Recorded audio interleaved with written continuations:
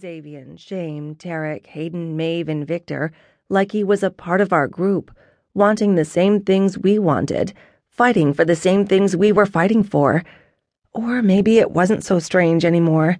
He'd helped us, helped me, more in the past few days than he had in my entire life.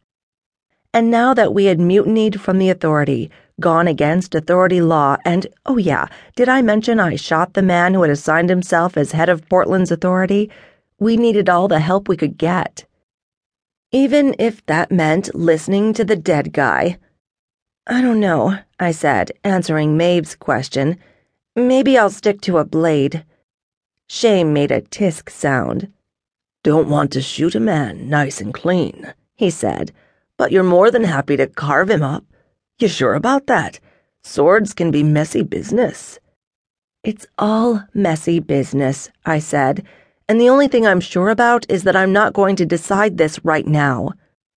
Better sooner than later. I'll do it in the morning. Zay stopped running his thumb along the edge of his katana and sheathed it. He gave me a steady look, the same kind of measuring look Victor, who I had thought was half asleep, and Tarek, who was finished digging through the things on Shame's shelf, were giving me. What? I asked. It is morning, Shame said. Has been for hours now. I closed my eyes and tipped my face up to the ceiling. Hells, I was tired. I didn't remember the last time I'd slept, didn't remember the last time I'd eaten. I smelled like old magic, death, and blood, and I was not going to pick up a gun, make another decision, or do another damn thing until I got clean and fed. Someone make breakfast, okay? I lowered my gaze from the ceiling. I'm going to take a shower. I strode down the hall, past the open kitchen area where Hayden was whistling a song from Phantom of the Opera, and past the 2 guest bedrooms where everyone had slept, except for me. I'd spent my downtime sweating off nightmares and staring at the darkness while listening to make sure whoever was on watch was still awake and watching. The last door on the right was the guest bathroom. I walked in and flicked on the lights.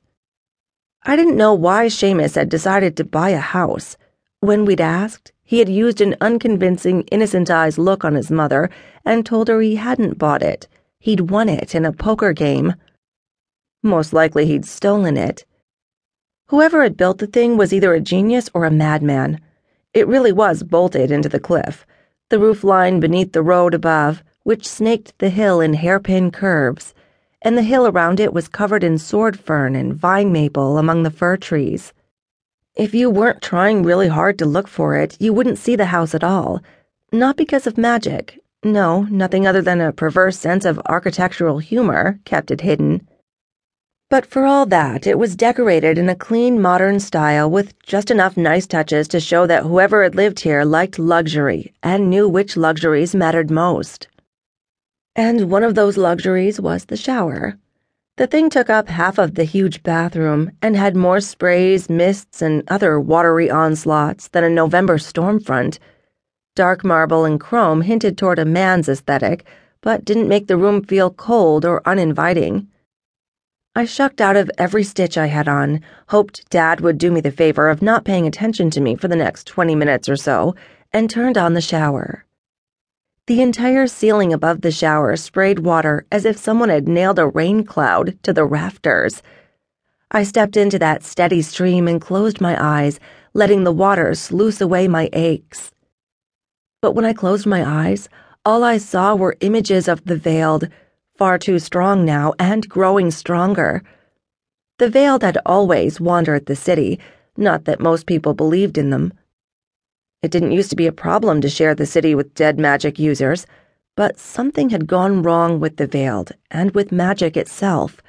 Somehow, magic had been poisoned, and the Veiled had been changed in some way.